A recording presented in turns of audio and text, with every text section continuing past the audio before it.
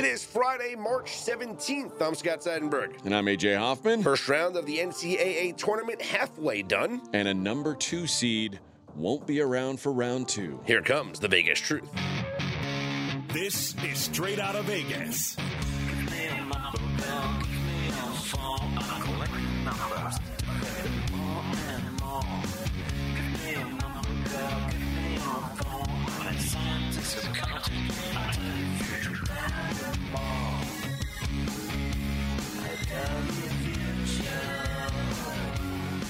We are Straight Out of Vegas AM on St. Patty's Day. Aye, Mackenzie's here too. We are your daily destination for sports conversation with the Vegas Lean. Now, here's what you need to know to start your day. I don't think anyone's talked in Ireland like that for like 500 years. I think that's how they all talk. No, it's gotta I've be been to Ireland. It's gotta be true. It's gotta be true. It doesn't They're matter. more like smooth British. Corned beef for everybody on this St. Patty's Day, and the NCAA tournament underway. That is going to be the Vegas lead. AJ. It's St. Patty's Day? Yes. Oh, okay. Green beer for all. Okay.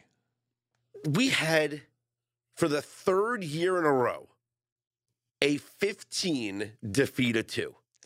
It had not happened in NCAA tournament history for 3 consecutive years. We had a 15 beat of 2. We had, St. Peter's last year, Yep. Oral Roberts the year before. Don't even get me started with Oral Roberts.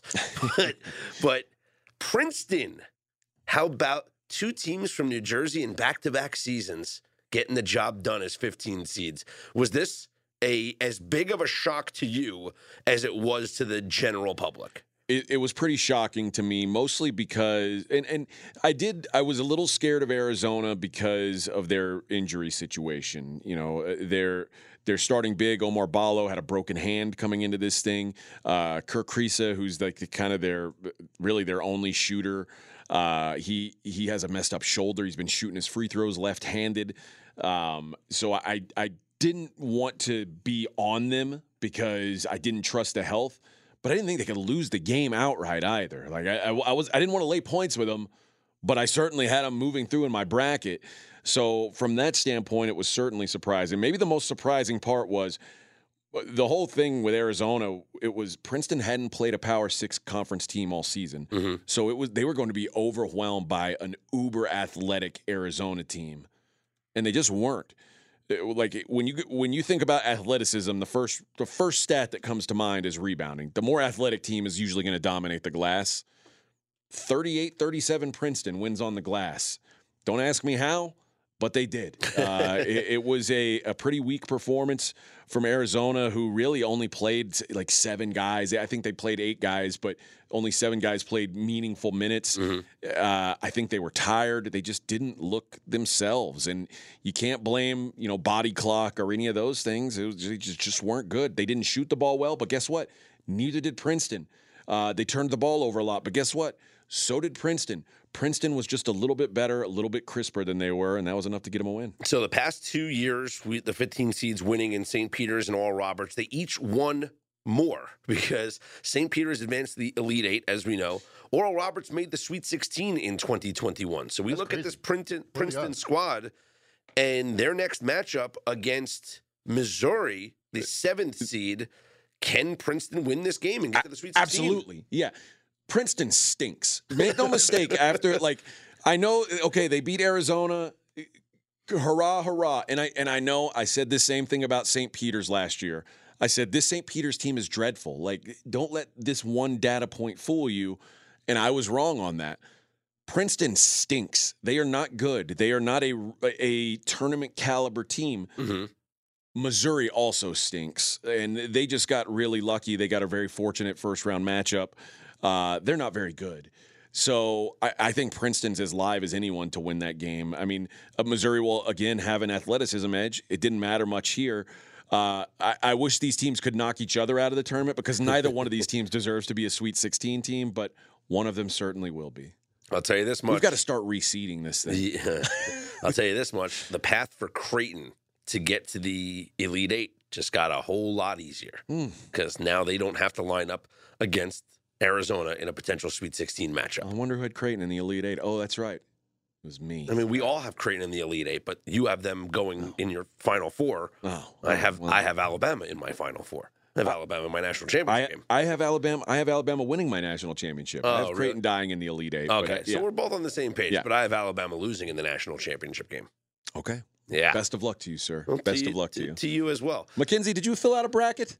I did. I filled out your bracket on ESPN.com. I filled out RJ's bracket on ESPN.com. I filled out RJ's other bracket on ESPN.com so I can track it. And I'm glad to say 92 percentile. There we RJ's go. bracket. If you paid the $4, who listened to the Dream Preview, you're doing well. You're happy about it each and every year as one of our more beloved products at pregame. But you didn't create a Mackenzie Rivers bracket.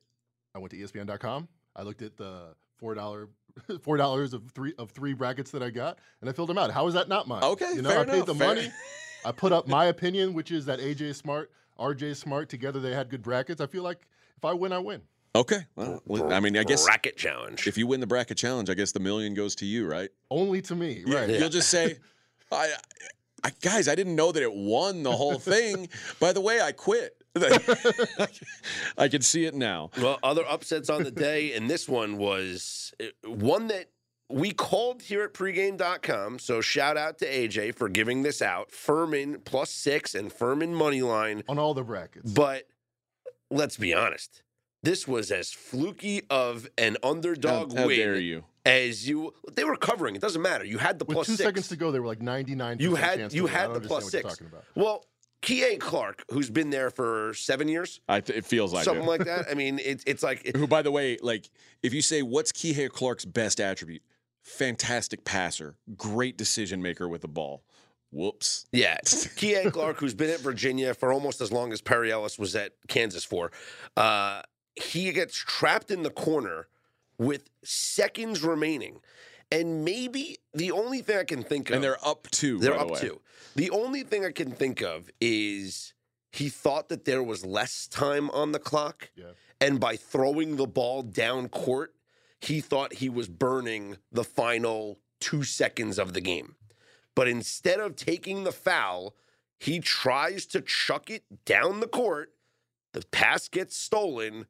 Furman drills the 3 to win the game 68-67. Unreal finish to that. Would they have to foul there? I think at that point they could have let is it an 8-second or 10-second clock? Yeah. Because he had been dribbling. They had trapped him pretty well. Yeah, they could have not fouled and they could have to trapped. steal it, but he had a timeout. That's the thing. It's like unexcusable at that point. It really is one of the more baffling plays from a like a senior, player who's been around and a guy who he was a freshman on the national championship game. Well, he looked like a freshman here. He just missed the number 1 seed Virginia that lost to UMBC. So this was like wow. He had almost finished his whole career without one of those embarrassing losses, and he caught one. Here's how the play sounded on Westwood 1. Clark runs end line, chest pass into Beekman, bounces back to Clark, 10 seconds. He is double, slap that, prayer pass, picked off by Heed, 5 seconds. Pegues, right wing for the win. Yes! 2.2! And timeout Virginia! A right wing 3 by J.P. Pegues. After the team that never turns it over gives it away, and it's 68-67 Furman. Pandemonium for the Paladins. That audio courtesy of Westwood 1. Congratulations. What a massive win. And now you look at Furman's chances to get to the Sweet 16, the 14 seed, which, by the way, this is the cursed matchup. In the past 4 tournaments, as I mentioned on the Dream Pod last week, 12 of the 16 4-13 games were decided by single digits.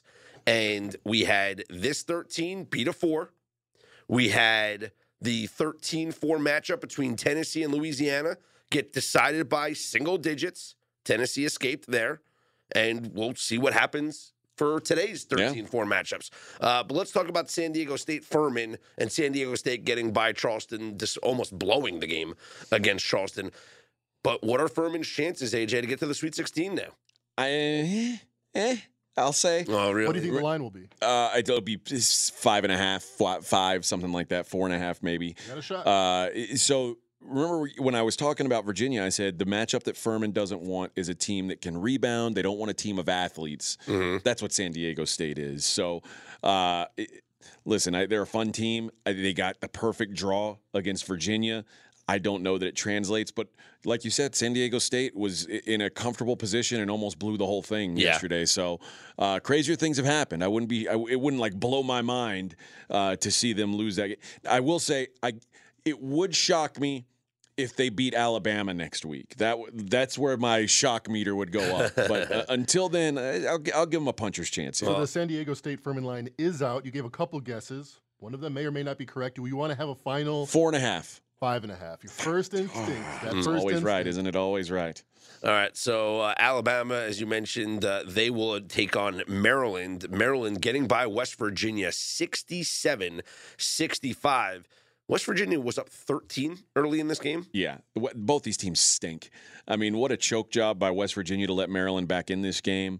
What a terrible start to the game for Maryland, who scored like 4 points in the first 9 minutes of the game. Just it was like those rebounding drills where they put the dome over the top of the basket. That's how it felt for Maryland. Even on free throws, it felt that way. So it was 19-6, 10 minutes into the game. Yeah, just an ugly showing by both teams. But again, one of those situations where you wish neither team could move on, but someone has to. So good luck against Alabama, which I guess we can get to that game as well. Alabama in their win. What made that win unique is Brandon Miller, who we've talked about quite a bit. 0 points in this game. 0.0. 0 for 5 from the field. No free throws, just 5 rebounds, 3 assists. Saving it. And a few turnovers. Saving it for the second round. I only played 19 minutes, so clearly they were saving him for the second round. But, yeah, not much to speak of out of Brandon Miller, the star for the Crimson Tide. They'll clearly need more out of him going forward. And one more matchup in that South region is determined. We mentioned Missouri and Princeton. So far we know the second round of the South, Alabama, Maryland in the 1-8 game. Spread in that one is, Mackenzie? Alabama laying 8.5 to Maryland.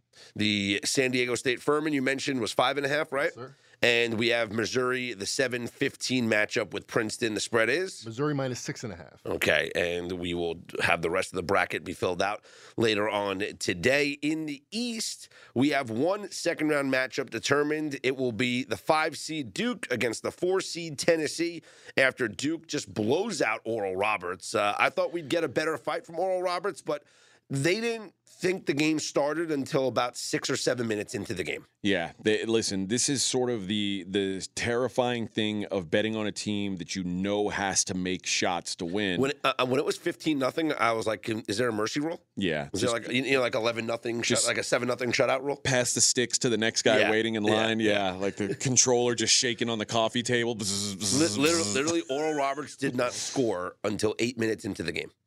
Yeah, just a really bummy showing from Oral Roberts, particularly in the first half. And kudos to Duke, who came out, and there were, like, a lot of people were questioning him, myself included, and they came out and had a statement game. Jeremy Roach, his return and him being healthy was huge for them yesterday. This Duke team is certainly, they gained some respect for me yesterday because, like I said, I think this is one of the best 12 seeds in the history of the tournament. Like, I really believe this Oral Roberts team is that good, and they got absolutely worked yesterday. So kudos to the Blue Devils. And Tennessee hangs on to defeat Louisiana, who outscored Tennessee. I think it was like 29-6 or something like that. No field goals for Tennessee in the last 5 minutes of the game. Well, that's what it was, yeah. So, like, the Louisiana comes, they come back, and a 58-55 win for Tennessee. So they don't get the cover, but they do win. Good for my survivor entry because I selected Tennessee. Just a win, again, not spreads. Well played. Yeah, well played, because now I know I can't take them again, and guess what? Ain't going to win again. Yeah. So I'm happy about that. Tennessee, Duke, Mac, what's the spread? Duke is a 3-point favorite. What do you think, AJ? Given the way these two teams looked yesterday, it's hard to not back Duke. Mm-hmm. Duke looked like an absolute fireball. Tennessee, again, the question about them all along was going to be, are they going to be able to put up points? 58 points, enough to beat Louisiana? 58 points ain't going to cut it against Duke. Over in the Midwest region, Houston with a 63-52 gritty win over Northern Kentucky. The Norse putting up a good fight. This was, and I've seen a lot of Houston games this year, this was the most lazy, baffling, just like it was just an ugly performance by the Cougs. They looked disconnected. They looked uninterested. A couple whistles went against them early, and it felt like they just got down and started pouting. It was it was very anti what their makeup has been this season. But the most important thing that happened was they decided, hey, we're going to take our chances. We are going to run Sasser out there. Marcus Sasser, the best player, re-injures his groin. So he spent the entire second half icing on the bench. They need him. And the UH that we saw yesterday has no chance of winning the national championship. That team cannot win the national. They got lucky that they had a very forgiving first-round matchup. They played down to their competition. I think they walked into that game knowing that they were going to win and did not expect the fight. And they kind of just walked through the game. I would accept that if they weren't coming off a thrashing in the American final. Like, usually you get beat that bad, you want to come out and you want to make a statement after that. This was listen, in the NCAA tournament, what matters is do you move on, survive in advance, and they do. They can't feel good about how they played yesterday. They'll take on the 9-seed Auburn, who got by Iowa 83-75, and a game that we all were on because, we expected Auburn with the home advantage there being in Birmingham. But for Iowa now, Fran McCaffrey, this dude just cannot get past the first weekend of the NCAA tournament. No, and this is his seventh appearance now at Iowa. Still no second weekend for Fran. So I don't know when patience wears thin at a place like Iowa. You've had some teams that you really thought should have made. Like, remember Luka Garza was like an unstoppable force, and didn't get him to the second weekend. I don't know. I'm not saying like Fran McCaffrey's not the guy for Iowa, because listen, Iowa's kept a mediocre football coach for 100 years. And like they like, oh my God, you might leave. We'll give you millions more to stay. I don't know what the mindset is there for Iowa fan, but this has got to be frustrating that they just cannot get over that hump. So a second round matchup, Houston, Auburn. Mackenzie, what's the spread we got on that 1-9 matchup? Houston -5.5 versus Auburn. Boy, seems like a low number. It does. But the game is in Birmingham. It is in Birmingham, and and Houston didn't look good. The health of Sasser is like a massive question mark. Like, if he took that time off after the ACC or the AAC tournament and took that game off in preparation for the game yesterday, and then he re-injures it yesterday, I can't imagine he'll be out there on the floor tomorrow. It just doesn't make sense to me that he would be. So I think you have to think about this Houston without Sasser. Interesting, yeah. And it's not something I really want to think about right now, because the last two games I've seen them with either a limited / or an absent Sasser have been blowout losses. Well, no, I shouldn't say blowout. A blowout loss and a bad non-cover against a pretty poor team. Well, for all the heat that the Big Ten has taken, rightfully so, at least they got a couple of teams advancing to the second round. We already talked about Maryland. Let's talk about Penn State as 3-point dogs beats Texas A&M pretty convincingly, 76-59. Yeah, my handicap on this ended up holding true, because the thought was A&M, they undercut all the screens. They're playing for turnovers, which in turn opens up a lot of three-point shooting. You can get away with that in the SEC because no one can shoot three-pointers in the SEC. Penn State shoots a ton. They make a ton. They shot 22 threes. They made 13. That is 59%. That wins you games in college basketball. So they just had no answer for the three-point shooting, forced them to try to shoot some threes, which they can't do. And it ends up being a blowout game. So a real great style matchup for Penn State turns into an early exit for the Aggies. And Penn State will line up against the 2-seed Texas, who blew out Colgate 81-61. What's the line? Texas, Penn State, Mackenzie? Texas -5.5. Yeah, it's a lean to Texas. And I would say a lean to Texas as well. I'm not looking to really get in the way of this Penn State team that's playing so well right now. Remember, they were within a couple seconds of winning the Big Ten championship. So they're playing about as well as anyone. But you can make that same argument for Texas, who, again, blew out Kansas to win the Big 12. And the physicality of that team is just it's a lot for people to handle. And now Penn State plays in a physical league, so it's not like they haven't seen it before. But Texas is big and skilled.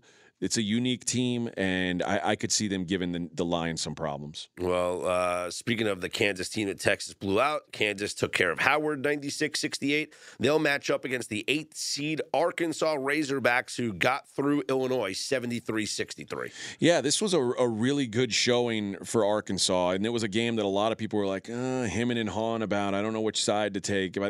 By the end of it, like, there was no doubt that Arkansas was the better team. There's something about this Illinois squad that's just not connected. Like, I don't know if Brad Underwood. It's almost like Brad Underwood. Someone said, "Hey, this is the team you're coaching this year," and he was like, "What? These guys?"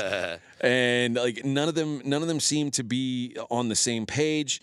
And it showed up again yesterday. Again, Arkansas has a ton of talent, super talented team. Probably 5 professional players on that team, probably 3 first-round draft picks, probably 2 lottery picks. Like, that team should be competing with anyone. And usually this is where a team like that shines. No doubt. Throughout the grind of the regular season, it doesn't come to fruition. But in the NCAA tournament, talent takes over. Players play. You want to have the best Jimmies and Joes. Exactly. You put the ball in the hands of your stud guards and you just watch them go off. And sometimes all the strategies and the plays that you design during the regular season just go out the window, and you just say, hey, go out there and win me a basketball game. And so thinking about that, Arkansas, Kansas, Mackenzie, what's the spread on this game? Because maybe Arkansas is a live underdog here. What do we got? Yeah, tighter than I would imagine. Kansas -4, -05, so 3.5's out there versus Arkansas. Yeah, I would lean to the Razorbacks here. What they did to Illinois yesterday was, like, Nick Smith Jr., 6 points, 2 of 10 shooting. That's their best player. Anthony Black, their second best guy, 4 of 12 shooting, 12 points. Didn't get great performances from their stars. Still got a comfortable 10-point win over a solid Illinois team.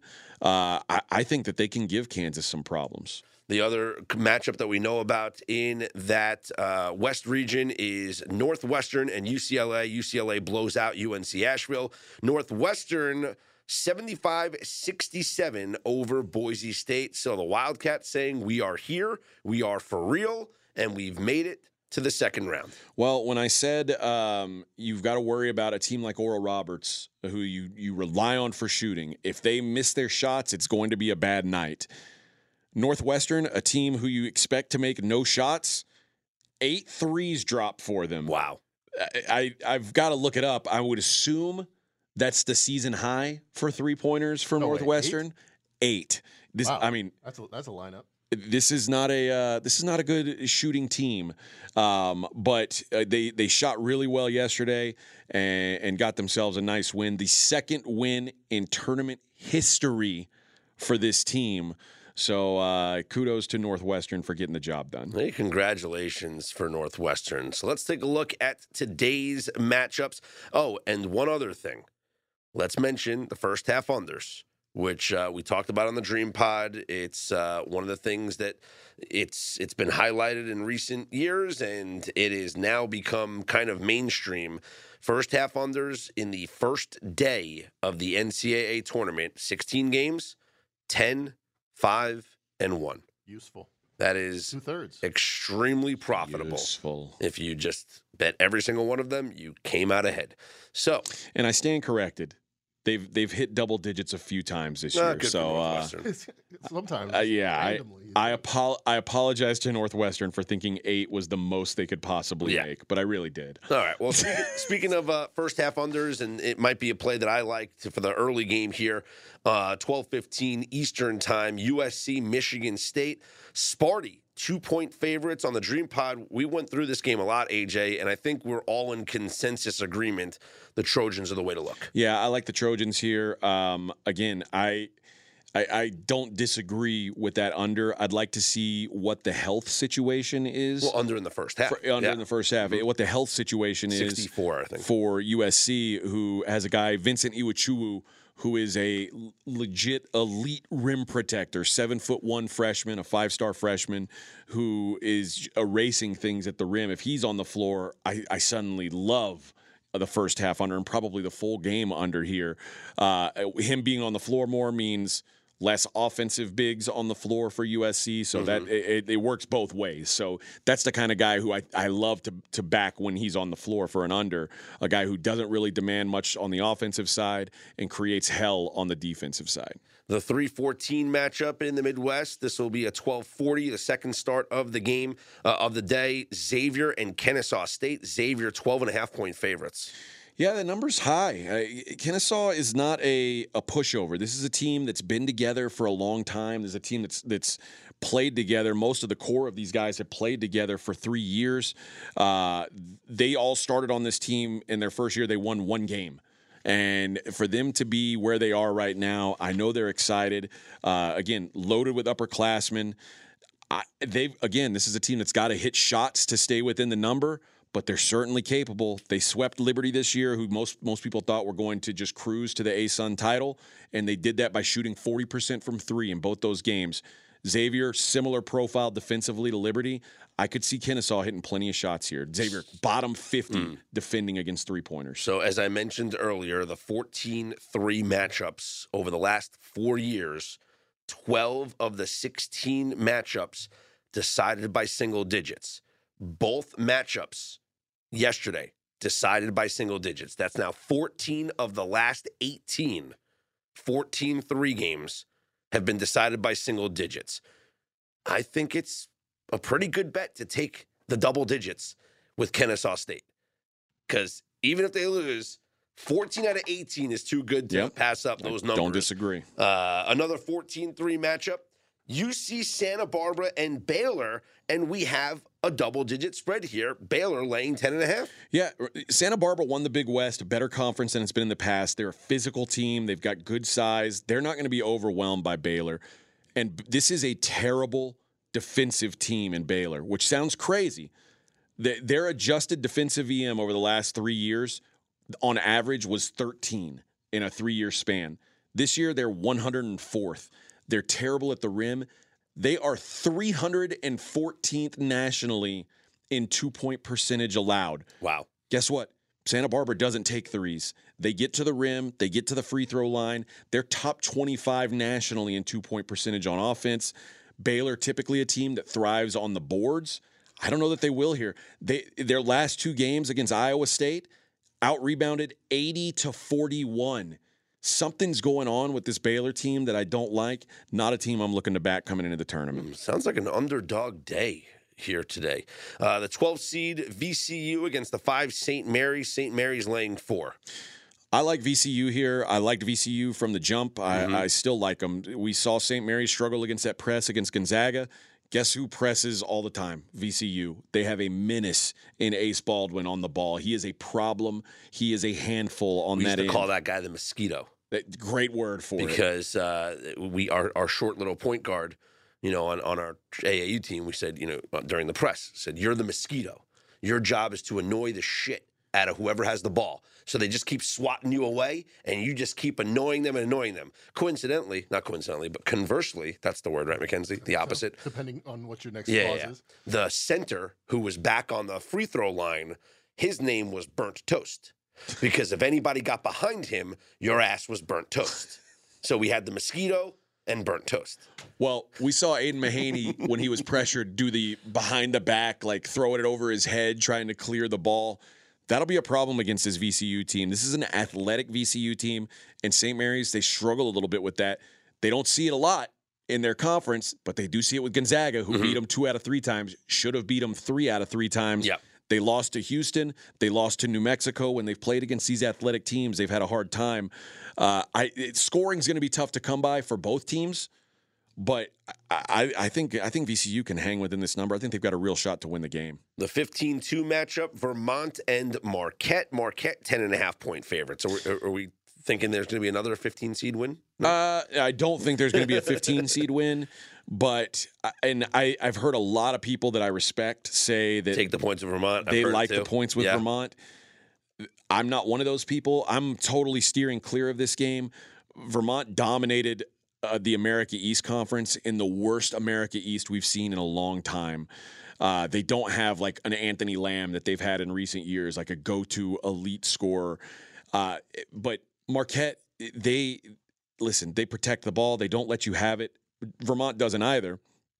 But when it comes to you got two teams who don't turn it over, I'm going to go with the team who on their resume force a shit ton of turnovers versus one that doesn't turn you over at all. To beat Marquette, you've got to have elite size. You got to have elite athleticism. That isn't Vermont. My only concern is, and I think probably most of these sharp guys are thinking the same thing, Shaka Smart, this is 6 straight tournament appearances. He's gone out in the first round. So there's some people who think maybe it could be a 7th. I love Shaka Smart as an underdog. 75% ATS as a dog this season.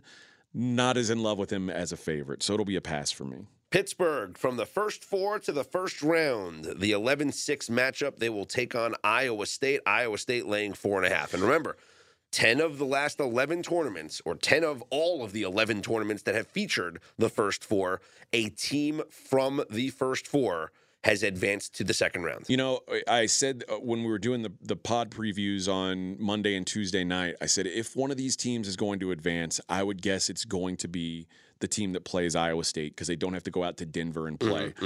But now I think about it, I think Arizona State in their matchup with TCU may have an edge playing at altitude because they've played there this year that TCU doesn't. I don't like Iowa State. I don't like Pitt. I think Iowa State wins the game. I don't feel good at all about laying points with it. Feels like a good under game. That's a great. Well, I don't know. Pittsburgh's so terrible on defense. It's a low total, 131.5. Pitt is. Remember, Pitt in the ACC tournament gave up 81 points to Georgia Tech. Yeah, it can't happen. You know what? I don't even want to watch this game on my television. I don't even want to have it on the iPad. Just keep it away from my eyeballs. All right, well, let's go to the next game, the 11-6 matchup in the South. Creighton against NC State. Creighton laying 5, and I know you love the Blue Jays. Yeah, now we're talking, baby. I love this Creighton team. This is a team that NC State probably shouldn't even be in this tournament, first of all. They should have at least been in a play-in game. They have to get their big man going, DJ Burns. And to do that, they've got to pull Ryan Kalkbrenner away from the rim. Creighton just cannot do that. He is an elite defensive big. He's elite on the offensive end. I think this is an incredibly underseeded Creighton team as a 6. To say that they're not like a top 15 team in the country just doesn't make sense to me. And NC State, the strength of their offense is not turning the ball over. Creighton's bottom 10 nationally in forced turnovers. They don't care if you turn the ball over. They're going to be in your face defensively and force you to take a bad shot. North Carolina State will take plenty of bad shots. I love Creighton in this matchup. Iona, UConn. This game is being hyped up because Rick Pitino could be Rick Pitino's last run at Iona. Connecticut's 9-point favorites in this game. Yeah, this is going to be a sit back and watch game for me. I like everything about this says I should be on UConn. And I just can't because there is such a massive coaching discrepancy between Hurley and Pitino here. Sure. I don't want to be on the wrong side of the coaching advantage. And if you take UConn, you are without question on the wrong side of the coaching advantage. So it's going to be a sit back and watch game for me. The 1 seed Purdue takes on Fairleigh Dickinson, winners from the first 4. Purdue 23-point favorites, and everyone expects Purdue to be the first number 1 seed to be eliminated.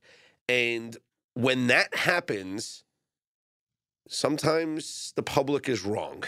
And it wouldn't shock me to see Purdue go on a little bit of a run here in their bracket, just because everybody is predicting them to lose in the second round. Yeah, it would surprise me if they go on much of a run, but what won't surprise me is if they absolutely hammer this team here, because this is about as ideal of a matchup as you could have had. This is a bad bad defensive team in Fairleigh Dickinson. Do they have any size that can compete No, with? no size. This is a bottom 4 team nationally in defense. Wow. How do you stop Zach Edey if you're Yeah. that poor of a defense? I have no answer for it. Just foul them all game? Good luck. Good luck. This is Zach Edey is like he's a 74% 3-point shooter or free throw shooter. He's not a bad free throw. You can't if that's your strategy, you're probably not winning the game. Like this is it's just a real matchup problem. I don't want to lay that many points with Purdue. I may look at a Purdue team total later on today. That's a possibility. This sentence. Daddy should put all his money on, as Homer Simpson said to Lisa, who was on a heater. Yeah, it's tough to say. I mean, Dang it. I thought it would be easy to say. No, there's a few teams that I like. Is there anyone that you should put all your money on? No. Like, there's too many games here. Any hammer plays today? Creighton is a hammer play for me. Right. Drake, I'm already very invested in Drake. Let's go. And let's talk that Drake game because Drake, Miami a 2-point favorite. money continues to come in on Drake. I don't think – I think that what we've been talking about with Miami is, are they going to be healthy? And is Norshad Omier going to play? The line move says he's not going to play. I don't think he's going to play. And if he does, I'd be happy with 3. If he doesn't, I think any number this side of pick is value. Okay. So I think he's that valuable to what they do. He's the closest thing to a big they have. He allows all their guards, because they really play a 4-guard set, he allows them all to switch because of what he can do down low. If he's not playing, they're in real trouble against this Drake team, who is tough. Kentucky and Oscar Tshiebwe, 4-point favorites over the 11th seed Providence. Funny you mention Oscar Tshiebwe, because the whole reason why I have no idea what's going to happen in this game is when Providence wins games, it's because they punk teams out on the glass. They're a very good rebounding team, offensive and defensive rebounding team. Oscar Tshiebwe is the best rebounder in the entire country for Kentucky. So I feel like it's strength for strength. They cancel each other out. Ed Cooley, 69% ATS as a dog. It's hard to ignore. John Calipari hasn't had a lot of tournament success lately. It's a lean to Providence, but nothing firm for me. Gonzaga, a 16-point favorite over Grand Canyon, who didn't have their equipment as of a day ago due to some travel blunders, but they finally got all their stuff. Good for them. Yeah, Grand Canyon was they're kind of lucky to be here. Shot the lights out in the WAC tournament. But they don't have any offense at the rim, and that's where you've got to beat Gonzaga. Plus, they turn the ball over a ton. If you turn the ball over against Gonzaga, you might as well put up 90 on you. Just don't show up for the game, please. Like, you're wasting everyone's time. I like over 155.5 here. I'm not going to have a play on the side. The KenPom makes this game 12. So if you're paying 15.5, you're paying a Gonzaga premium. I'm just not interested in doing it. So it is an overlook for me. Florida Atlantic, Memphis. Memphis, a 2-point favorite in the 8-9 matchup. Again, to me, this is a coin flip game. I have no idea who's going to win this game. So what I did for bracket purposes, I'll talk bracket on this play in particular, since I don't feel good about a bet on either side. For what I think is a coin flip play, 70% of the brackets had Memphis advancing, 30% had FAU. I said, well, I guess I'll just take Florida Atlantic, be on the side with the edge, that if it's a coin flip, and I'm going to be right with 30% of people who pick heads versus 70% of people who advance if it's tails, I'd much rather advance with that smaller group. So Florida Atlantic's the way I'm looking here. Okay. I got Memphis in my bracket. Good luck to you. That's the way I'm going. You're a 70%er. I also have Memphis beating Purdue. Montana State against Kansas State, the 14-3 matchup, the dreaded 14-3. Kansas State is an 8-point favorite. Here's another team that I like, another underdog I like in Montana State. This is a top 75 defense, a team that played in the tournament last year. Kansas State, vulnerable at the rim. That is where Montana State lives. They have one of the highest free throw rates in the country. Kansas State puts you at the free throw line a lot. Kansas State fouls you a lot, or they turn the ball over a lot, pardon me. Bobcats top 75 nationally in takeaways. They match up pretty well here. And with Kansas State, they've got 2 stars, Keontae Johnson, Marquise Noel. The 2 best defensive players for Montana State, Caleb Fuller, who's a defensive specialist, and the defensive player of the year from the Big Sky, and Darius Brown. Those 2 guys are going to be matched up on Kansas State's 2 best guys. This is also Jerome Tang's first tournament. So rookie head coach playing his first tournament game. I could see him being a little bit tight. I think Montana State can hang around here. All right, let's go to the 4-13 matchup. Kent State and Indiana, the Hoosiers 4.5-point favorites. This is going to be, first of all, this is going to be a popular upset pick. And I don't think it's wrong. Kent State can certainly hang with this team. The only thing they're a very physical team. They are the only good defensive team from the MAC. So if the MAC would have had any other team come through, Akron, Ohio, whoever, they're getting wrecked in this spot.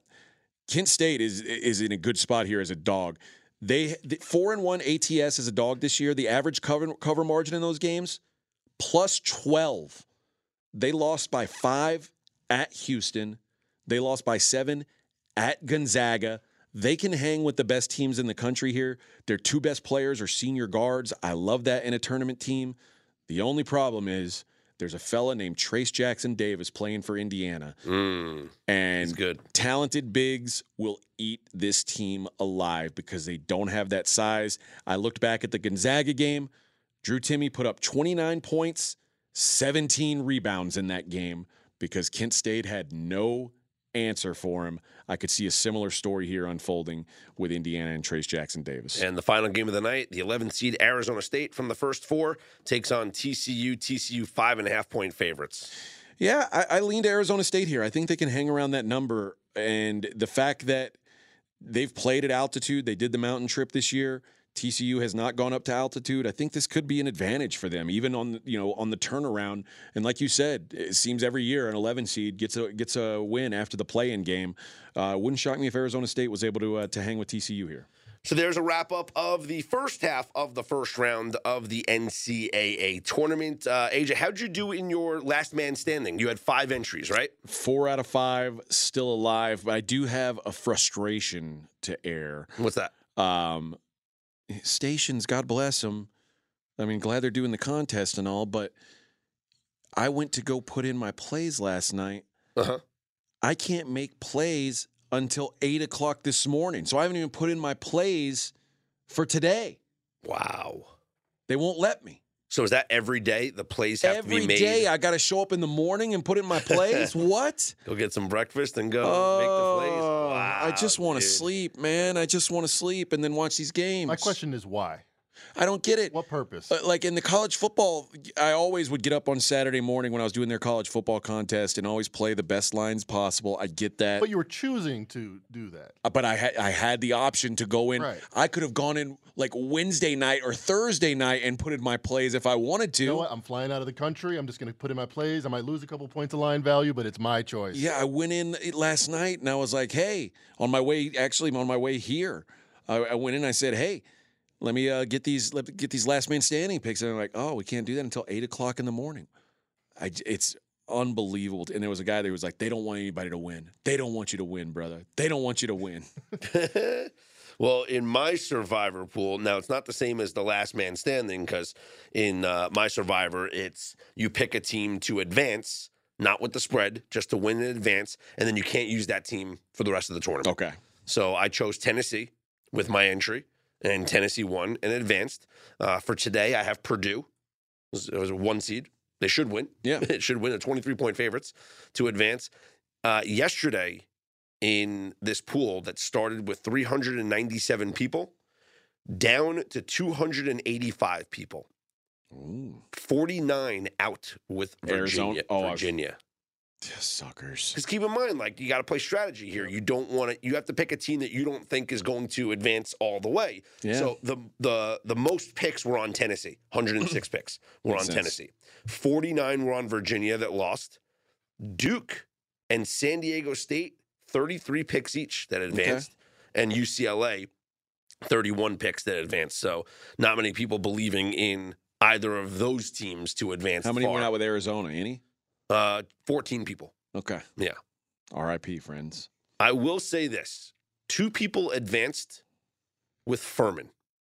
Good for them. Good for I want to Ballsy. shake their hands. Wow. Because I don't know if they have multiple entries, but like just the balls to select the upset in Furman, it's just, hey, you could have taken Tennessee and you could have won. You could have taken Duke and had a no-sweat winner and advanced, but You got the three-pointer with about a second left after an incredible steal, and you're still alive in the Survivor contest, and that's all that matters, right? Survive and advance. On the NBA scoreboard last night, the Milwaukee Bucks lose to the Indiana Pacers 139-123. Giannis did play in this game. Mackenzie Rivers, our NBA guru, this was not an expected outcome. What happened in this Bucks-Pacers game? 3-point variance. I mean, it's kind of silly to say that when any NBA game can be decided that way, but this one in particular, 22 threes from the Pacers. The Bucks, who are a much superior three-point shooting team, only 11, 33 points of difference. They lose by 16. Sounds about right. Yeah, the Bucks had a 10-point lead after the first quarter, too. It just completely collapsed. At home in the Central Division, where they're like 70% ATS, 80% straight up since Giannis' first MVP. Sometimes it happens.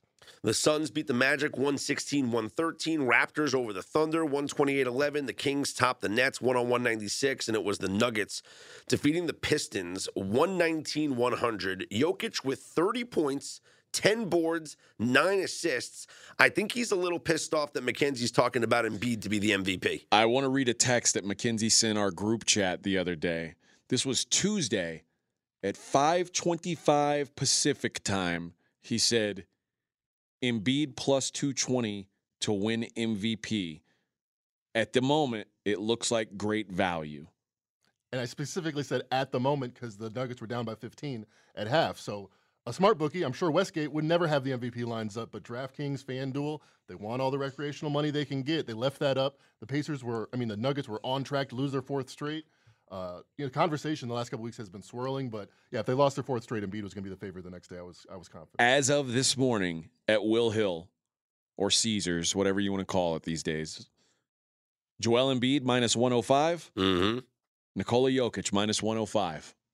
Well, we're in a dead heat, baby. On DraftKings, Embiid minus 110, Jokic plus 150. Oh, boy. Giannis plus 300 still, so he's still hanging around. Any one of them could win it. 14 straight wins, impressive performances, drop-offs from the other guys. It's really a live race. I'll be honest, and this is more my mindset than I don't have any data to back this up. But the idea that they will give a guy a third consecutive MVP when there's another extremely viable candidate seems unlikely. It's got to be voter fatigue. I do believe it. And Embiid's been second, right? Yeah, exactly. When I found out that he was going to get second 3 times in a row and Jokic was going to get first 3 times in a row, the 3 seasons haven't been different enough for that to make sense. I mean, I don't think there's any like espionage or conspiracy or anything, but it just wouldn't feel right if it was close. If Jokic, like it was 4 weeks ago, big lead, then people can explain that. But if it's close, I think you got to go. Tie goes to the underdog. Well, Embiid will have a chance to improve his numbers tonight. The Sixers take on the Hornets. The Hornets, who Jordan might sell a nice stake of the team. The Sixers, 10-point favorites over the Hornets. Mac, what do you think that news does? I mean, that's like the only remarkable thing about the Charlotte franchise organization, that he was born there, he was raised there. He had his dad had his tongue out when he was working on his truck outside while he was shooting on a clay court. What is Charlotte basketball without Michael Jordan? I think it's kind of sad. So they're nothing of a season. LaMelo Ball's gone. They've been the worst offense in the league without LaMelo Ball. So I kind of think it's kind of palm in the building. And Jordan is the NBA's only black majority owner. Till LeBron. Maybe they just they swap it off. Until LeBron. Well, LeBron's waiting for the Vegas franchise. True. Listen, move Charlotte out to Vegas. He'll feel bad about that. Vegas Hornets. The Warriors, they take on the Hawks on the road, so the Warriors are underdogs. AJ, are you riding your system here? Listen. 8 straight winners. It feels I'm going to defer to Mackenzie here because he said, I don't know if I love it tonight. I'm going to have a chance to play it again tomorrow because they're at the Grizzlies tomorrow. The Grizzlies are a dominant home team. I'll probably lay more juice with the Grizzlies. I get it. But after watching Steph, I felt like I don't bet many NBA games. So when I bet them, I watch them. Yeah.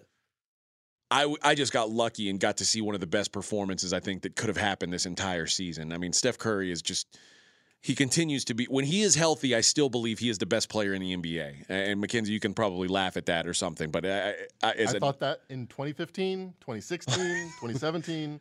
Thought that for a while. There's no one like him. There's no one in the world who can do And the I things get it's that hard he to does. value. He's not good defensively, and you're thinking about the best all-around player, but his impact on the game, making other players better, being the best offensive player in the league, I think it puts him apart. I mean, he's very close with Giannis and these other guys, but I think he's the best. But playing at that level terrifies me against a team like the Hawks. Like, I could just see him going off and winning a game by himself. You don't think Trae Young's going to lock him up? I know. Like, I know the Grizzlies will play defense on him. I know they will. I can't trust the Hawks to do it. I think I'm going to – I know when you play a system, you're supposed to play everything. You're supposed to play it every time. This is a selective system. I'm selectively passing on the Hawks tonight. All right. We have your Cavaliers are 6-point favorites at home against the Wizards. Any thoughts there, Mac? I feel like Washington needs the game more. They're fighting for that 8th seed where Cleveland's kind of locked into the 4th seed, but the power ratings make it pretty close, so no big play in that one. The Timberwolves at the Bulls. Chicago laying 3. Anything there? Yeah, I'm surprised Chicago is the favorite. I think their season's over. I'm definitely looking at Minnesota in this one. The Rockets, who are just scorching hot, they are 6-point home dogs to the Pelicans. We've seen this team now fight hard. 2 impressive wins against the Celtics and the Lakers. Do they show up and try and win a 3rd straight here against the Pelicans? I mean, it wouldn't hurt their draft odds. Let me ask you a question, AJ. James Harden reportedly might be on his way back to Houston. Why? That was my question to you. Why? Like, You have an what awesome happened? thing coming in. Like, you're about to have you're hopefully going to have a generational talent playing for you. Don't poison the well. Oh, you're saying why for Houston? I don't get it from either side. No. What's the? I'm with you, but that Yeah. makes sense to me too. What's the benefit to Harden? Right. Like, I don't. I guess the question, it begs the question: how nice are the strip clubs in Houston or the nightlife? I mean, you were there They're strong. every night. They're strong. All right. The butt naked clubs they call them. That's H-Town. Yeah. Well, listen, if his goal is Houston Atlanta Vegas. if his goal is to continue to never win an NBA Finals, then yeah, Right. go back He's to like, oh, Houston. this is getting close. Yeah, you know, this is looking too good in Philly. I got to get out of here. Another story in the NBA. You can't be called a choker if you're just never in the big moment. I was the 12th seed. What am I going to do? Another story in the NBA. It looks confirmed now that Lonzo Ball is going to have a 3rd surgery on his knee, 3rd one in the last 14 months. And they say now he might miss the entire 23-24 season as well. Yep. Never lost. This is becoming a real problem. Like, I mean, how do you even build a roster going forward? Nightmare scenario. It's Brandon Roy. Literally since the day he stopped playing last January, the Bulls have been like, you know, a bottom 5 team. And before that, they were like the most exciting team in basketball. Who do you think has a better career going forward? Ben Simmons, Lonzo Ball? Because Lonzo Ball was playing excellently, like the last time we saw him. But, yeah, it's pretty sad news for the boys in Chicago. Yeah, that's tough, man. Tough break for the Bulls. Well, I can tell you who's going to have a better, better career than both of those guys. It's the player who was taken after Lonzo Ball, is Jason Tatum. Right. I mean, I still said it, man. The Lakers are going to regret that for forever. Speaking of Tatum, the Celtics take on the Blazers, and Boston laying 4 on the road, Mackenzie. I like Boston. Portland, I don't know. Did you hear Damian Lillard's interview when he said, I just can't see myself playing a long time in this league the way it's going? It was very ominous, and it doesn't seem like he's locked into this season, more about his, place in NBA lore all time, because I know he's not going to win a championship. So I would lean towards fading Portland down the stretch. Grizzlies take on the Spurs. Memphis 8-point favorites on the road. And finally, the Mavericks at the Lakers. Lakers 5-point favorites, so we can assume no Luka and no Kyrie. Good news, though, Luka did avoid any serious injury. Kyrie's always banged up, but he's nothing to worry about. So at least they'll get those guys back and, fight for the play-in. Lakers currently 1 game back of the Mavericks in the currently in the play-in tournament. Mavericks are the 8th seed, Lakers are the 9th seed.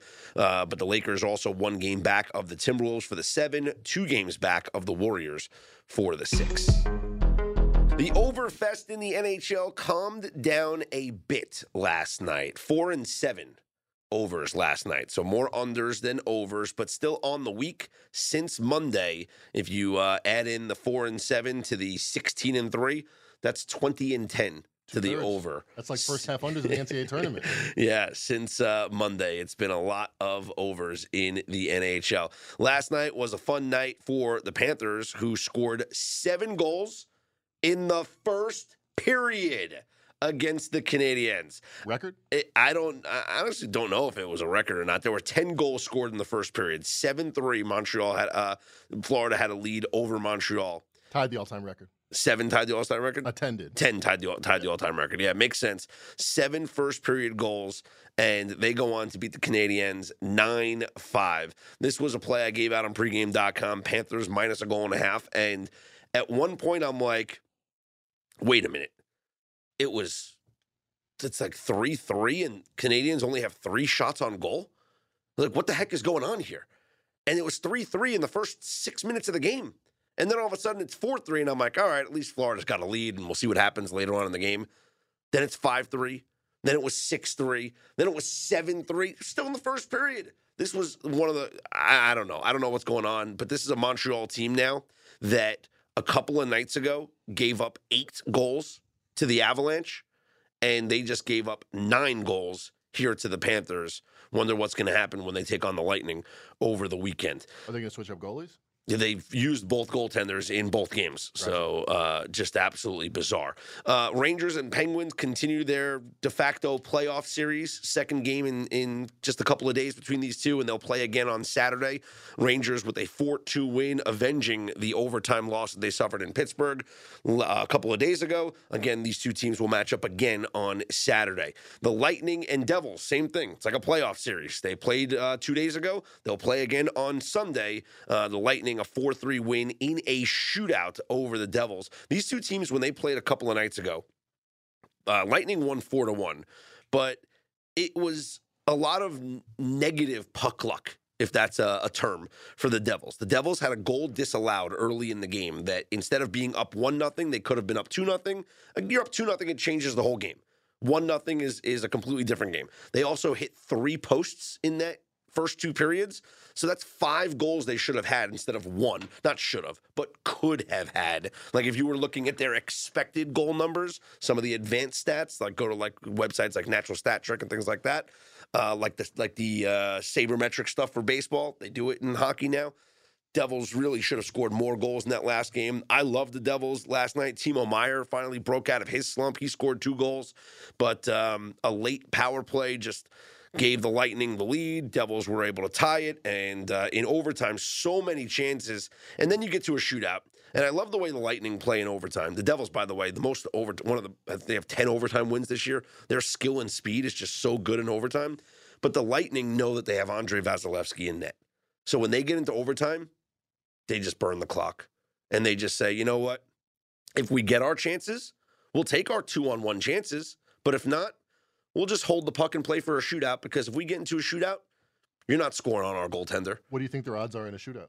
I would think that the Lightning have much better record. Better than 50-50. They're 5-4 in overtime this year. Okay, but so, you think if you were projecting, they would win like 60%? Yeah, in overtime. Yeah, I mean, in a shootout. Yeah, they're 5-4 in overtime. I'd have to look at their shootout record. But the Lightning win 4-3 in a shootout over the Devils. Avalanche, a 5-4 win over the Senators. Blackhawks, a 2-1 win over the Predators.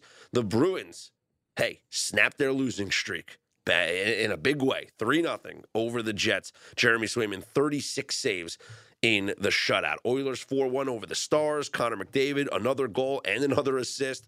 Stuart Skinner made 25 saves. He is putting himself in the running for the Calder Trophy for the NHL's Rookie of the Year. He's had a very nice season so far, and you look at the odds right now up on DraftKings. Matty Beniers is minus 700. Wow. And Stuart Skinner is next at plus 1,200. I might take a flyer on that, plus 1,200. And Stuart Skinner. The Coyotes beat the Canucks 3-2. Flames 7-2 over the Knights. Blue Jackets and the Kings. Kings win 4-1. And then the Kraken, a 2-1 win over the Sharks. Small schedule tonight. You just have a couple of games, 4 games. Sabres at the Flyers. Buffalo minus 135. Hurricanes at the Maple Leafs. This is a very good matchup. Could be a potential Eastern Conference final if things break out that way. Hurricanes right now battling with the Devils for first place in the Metropolitan Division. With the Devils losing last night, gives Carolina a little bit of breathing room. They're 1 point ahead on the Devils. They would have been tied if New Jersey came away with the win there. Toronto minus 125 at home. Total is 6. The Blues are at the Capitals. Washington minus 165. And the Ducks host the Blue Jackets. Anaheim minus 125. UFC 286 this weekend, and it is the rematch for the welterweight championship of the world. Kamaru Usman, the challenger. Kamaru Usman. The challenger is minus 250 Introducing. in the champions town of London, England. This is at the O2 Arena. Did you just say- Leon Edwards plus 200. So the champion is the underdog. Champion's a 2-1 dog. Well, was it a fluky win last time for Edwards? Well, as someone who had Kamaru Usman by decision, I was already counting my money. And then with 50 seconds left in the fight, Leon Edwards, who is getting his ass kicked at this point, throws up a head kick and absolutely decapitates Kamaru Usman in the cage. He died? He didn't die, or he wouldn't be fighting again here. But it looked like he died. They were able to reattach. They his skull. They sewed his head back on, and he's good to go. It's really fascinating technology they've got now. But I looked at it again. This time, Usman by decision, plus 105. I'm tempted. But now he got knocked out publicly. He's pissed off. You think he's gonna he wants to knock him out? It wouldn't surprise me if he chased a knockout, kind of like he did with Colby Covington. Remember, he broke Colby Covington's jaw. Didn't it feel like that last fight? Didn't it feel like the Rocky Apollo fight, right? Where it's like you got to fight one man, just stay away from him. And he's like, nah, yeah. I'm gonna knock him out. I'm gonna knock him out. Listen, Usman is clearly better. He can fall back on his wrestling. The question is, how does he win this fight? Minus 240, minus 250, a lot of juice to lay. I'm going to give out a best bet on the co-main event. Rafael Fiziev and Justin Gaethje over 2.5 rounds. It's plus 118. And I know what you're thinking, and you're right. This is going to be an absolute dogfight. This is going to be nonstop action. Somebody is going to get knocked out. There's not going to be any wrestling here. And that's actually what makes me like it, because the last few times Justin Gaethje's been in there with someone who didn't want to grapple. He was in there with Michael Chandler, 3 rounds. The full 3 rounds they went. In there with Tony Ferguson in a main event. They go deep into round 5. When he was in there with Dustin Poirier, into round 4, when he was in there with Eddie Alvarez, deep into round 3. So when he's in these dog fights, they tend to go long. Fiziev is an excellent technical striker. I think he's going to give him some problems. But Gaethje is as tough as they come. When he's lost, he got choked out by Khabib. He got choked out by Charles Oliveira. Fiziev is not going to look to get this fight to the ground. He's as willing to stand and trade as Justin Gaethje is. I think these two bang it out for 3 full rounds, getting plus money at over 2.5 rounds, worth a shot to me. And I didn't know Brent Burns was fighting. Brian Barberena looks like a doppelganger for Brent Burns of the Carolina Hurricanes against Gunnar Nelson. Gunnar Nelson is 380. That's the heaviest. Got to be the heaviest favorite on the card, right? No, Jack Shore is on the card. 490. He's a Brit in Britain, Wow. and they are feeding him a fight that they think he's going to win easily. Actually, Muhammad Mokaev has got to be a higher favorite than that. I would guess he's probably close to 700-800. Let me pull that up now, his current odds. Mokaev anywhere between 770 and 900. So, wow. Okay. And he's admitted he's fighting with an injury. He needs surgery on his shoulder, and he's like, I'll fix it after this fight. I don't want to not fight in London. He's a Brit as well. He didn't want to miss the London fight, so he's like, I'll have surgery afterwards if I need it. I've rested up enough. I can fight with this.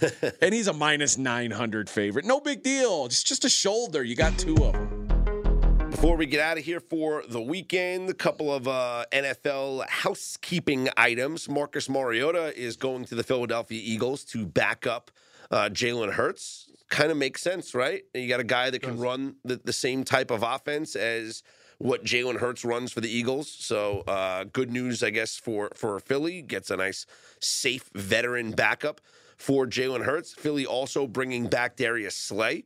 So starting to piece back together the Super Bowl team from last season. And, Bradbury and Slay, and okay, sure. So Eagles going to run it back. Elsewhere around the league, the Bears signing former Panthers running back Dante Foreman. And the Bears also signing former Packers tight end Robert Tonyan. So one less former Packer that can go to the Jets as a part of this. Speaking of the Jets, former Jets wide receiver Braxton Berrios signs with the Miami Dolphins. Any movement on the Rodgers front?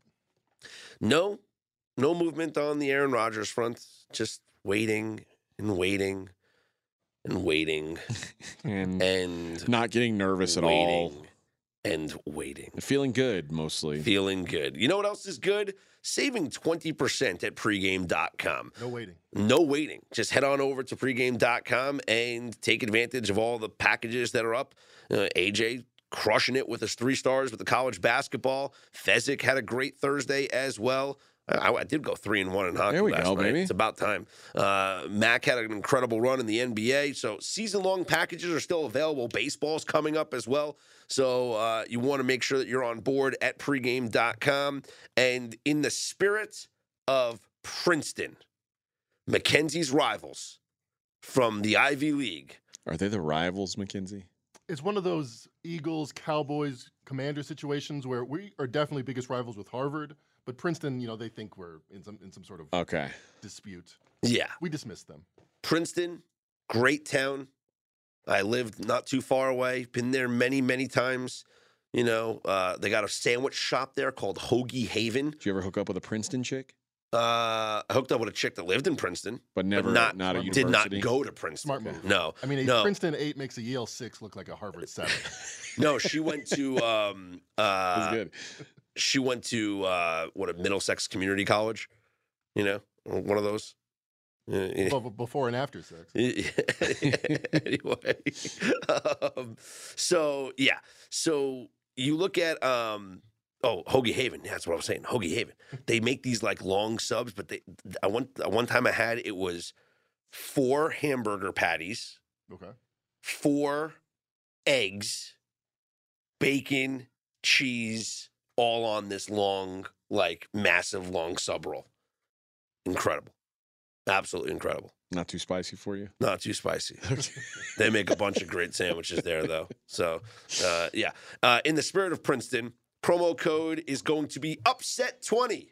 UPSET20 for the Princeton Tigers pulling the upset over Arizona. UPSET20 gets you 20% off anything you'd like at pregame.com. For Mackenzie Rivers and AJ Hoffman, I'm Scott Seidenberg. Don't bust your brackets. We are Straight Out of Vegas AM.